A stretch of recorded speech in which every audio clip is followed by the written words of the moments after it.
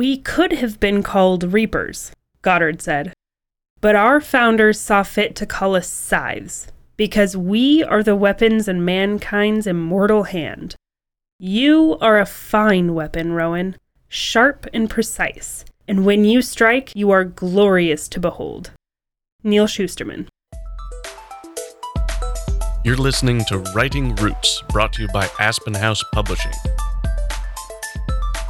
Welcome to Writing Roots. I'm Lee Hull. And I'm Lee Esses. We talked last episode about the support group that the villain has, that chorus of people around him or her that helps get all of these extra pieces done for the villain.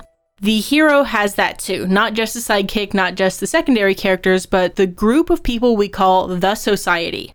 They are a mixture of secondary and tertiary characters, and the group of people that existed prior to the hero entering the scene, oftentimes opposing the villain, or at least what the villain stands for. So let's get into some examples of this society and the varying ways that they can be represented in your story. One of the first examples that comes to mind for me is anytime you have a heist story, especially if the heist is a group of people pulling off this heist, then that group of people tends to be the Society. The group of people that Kelsier brought together in Mistborn, or that Danny Ocean brought together in Ocean's 11. This group of people can be seen as the Society. I think the Mistborn example is particularly relevant because not only do you have the main group of people that are carrying out the heist, but you have a lot of unnamed characters who are supporting them, like Breeze's group of rioters and soothers. So you have these tertiary societies that exist to support the main cause that the protagonists and main characters are carrying out. Some other examples would include the Jedi Temple, the other Jedi that exist that aren't particularly involved in this prophecy. You also have in Harry Potter, Dumbledore's Army or the Order of the Phoenix, these groups that are actively working together to take down the bad guy. In the TV show Supernatural, the hunters that are just out there, sometimes the heroes will run across these other hunters. We may know them for an episode and then they disappear. We know it's this network of people helping to save the world from monsters, but they aren't as integral to the plot as your heroes are. And you even have more fun representations like in Kung Fu Panda, where you have the Jade Palace, this group of people who are training and becoming martial artists. This is one of those examples of you have somebody within the society who has fallen outside of it and has become the villain. In the Dresden Files by Jim Butcher, they have the White Council. Sometimes they're helping the hero, sometimes they're opposing the hero, but they are the society that helped train him into the wizard he is today. And from the quote that we had today, you have the Scythedom, the group of people that are designated to carry out the mission of killing people for the better of society. Some of your common tropes are going to be things like the found family. The found family will overlap quite a bit with the society in the case of Oliver or Oliver Twist. It's important to note that often a found family is a group within a society, or can be a group within a society, because your found family tends to refer to groups smaller than 10 people, while society is a group larger than 10 people. Another common trope would be the protectors of the realm. So you have this group of people who have been set aside by the world at large in order to protect the realm as a whole. So the Knights of the Round Table, the White Council, the Scythedom, the Jedi, this particular group of people is responsible for saving everyone. Let's get into the characters that are within this society and the traits that go along with that. Of course, we are going to be referring to them mostly as a group, because that's what this society means. It is a group of people and often share the same goals, share similar traits. However, there is one exception for the sharing similar traits part, and that is for a society that you need differentiating capabilities, such as a heist story, where you need somebody who is good with explosives and somebody who is good at grifting and somebody who is being the front man and the public face. One of those common traits to identify if this is a society in this movie you just watched would be that team surrounding whatever project is happening with the characters.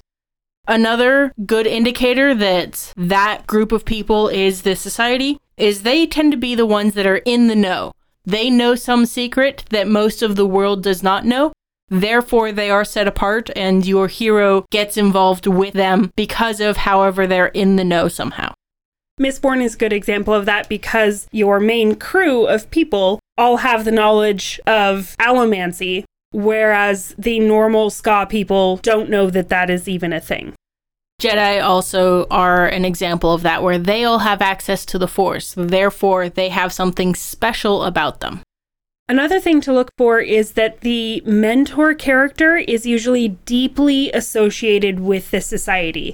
Sometimes they are part of it, they are a leader in it. In many cases, they will be in some kind of leadership role within the society. So you can think of Qui-Gon Jinn, of Obi-Wan Kenobi, who are on the council, who have been granted the rank of master. And this society, this leadership structure within the society that the mentor is part of, allows your main character to learn from other people as well, not just from their own mentor. So in the case of the Dresden Files, you have Ebenezer McCoy as his mentor, his teacher, who is part of this White Council. So there is a deep connection there. Also, in the example of Kung Fu Panda, Shifu is the teacher and soon the leader of the Jade Palace. But you have other members of the society teaching your hero something slightly different. Another common characteristic of the society is going to be the fact that they are secondary and tertiary characters. Yes, your main character will likely technically be part of the society, but they are not the society as a character. This means we will have a couple of named people that we know within the society, but the majority of the people that we're encountering are going to be tertiary. Again, Mistborn is a fantastic example because we see the Ska servants, we see the Copper Clouds, we notice and see the Soothers and Rioters, but we never are introduced to them. We just know they exist so that it gives this appearance of a well-developed and strong support structure underneath the main crew. Another common trait you're going to see with the society is there is a location that is deeply associated with this group of people. Sometimes it's an underground meeting place, it's the Room of Requirement, it's the Jedi Temple. These societies are connected to a location.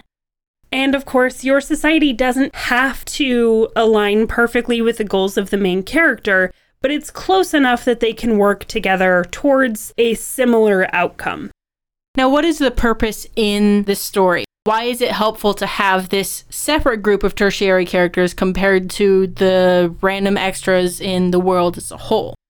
For one, it lets the main character know that they're not alone. They have someone to fall back on in case something goes wrong.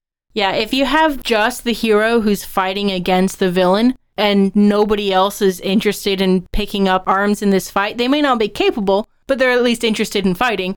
If nobody else is interested in that fight, then we can start to question if the hero's in the right here. But, of course, they do have to fall by the wayside, otherwise the hero wouldn't be the hero that they are. Or it can be more of the heist style where I need you to distract the guards so I can slip in and disarm the bomb. And that is a fairly good way to play it if you don't want that division. But they need to have something else that they're actively doing at the same time the main character is taking on the villain that is going to help support the ultimate goal, but isn't actually taking down the villain. Another great purpose for these characters is to have internal drama. To have those moments where the character wonders, am I doing the right thing? You have the society to ask those questions and to answer those questions.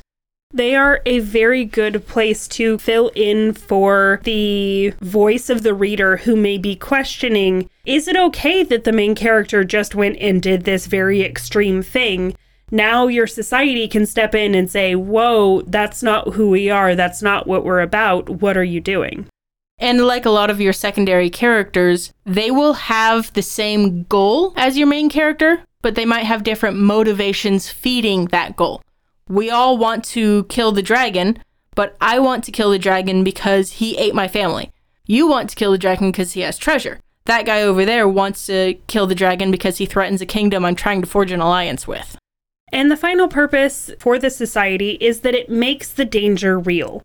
Your society is a good group of people to kill.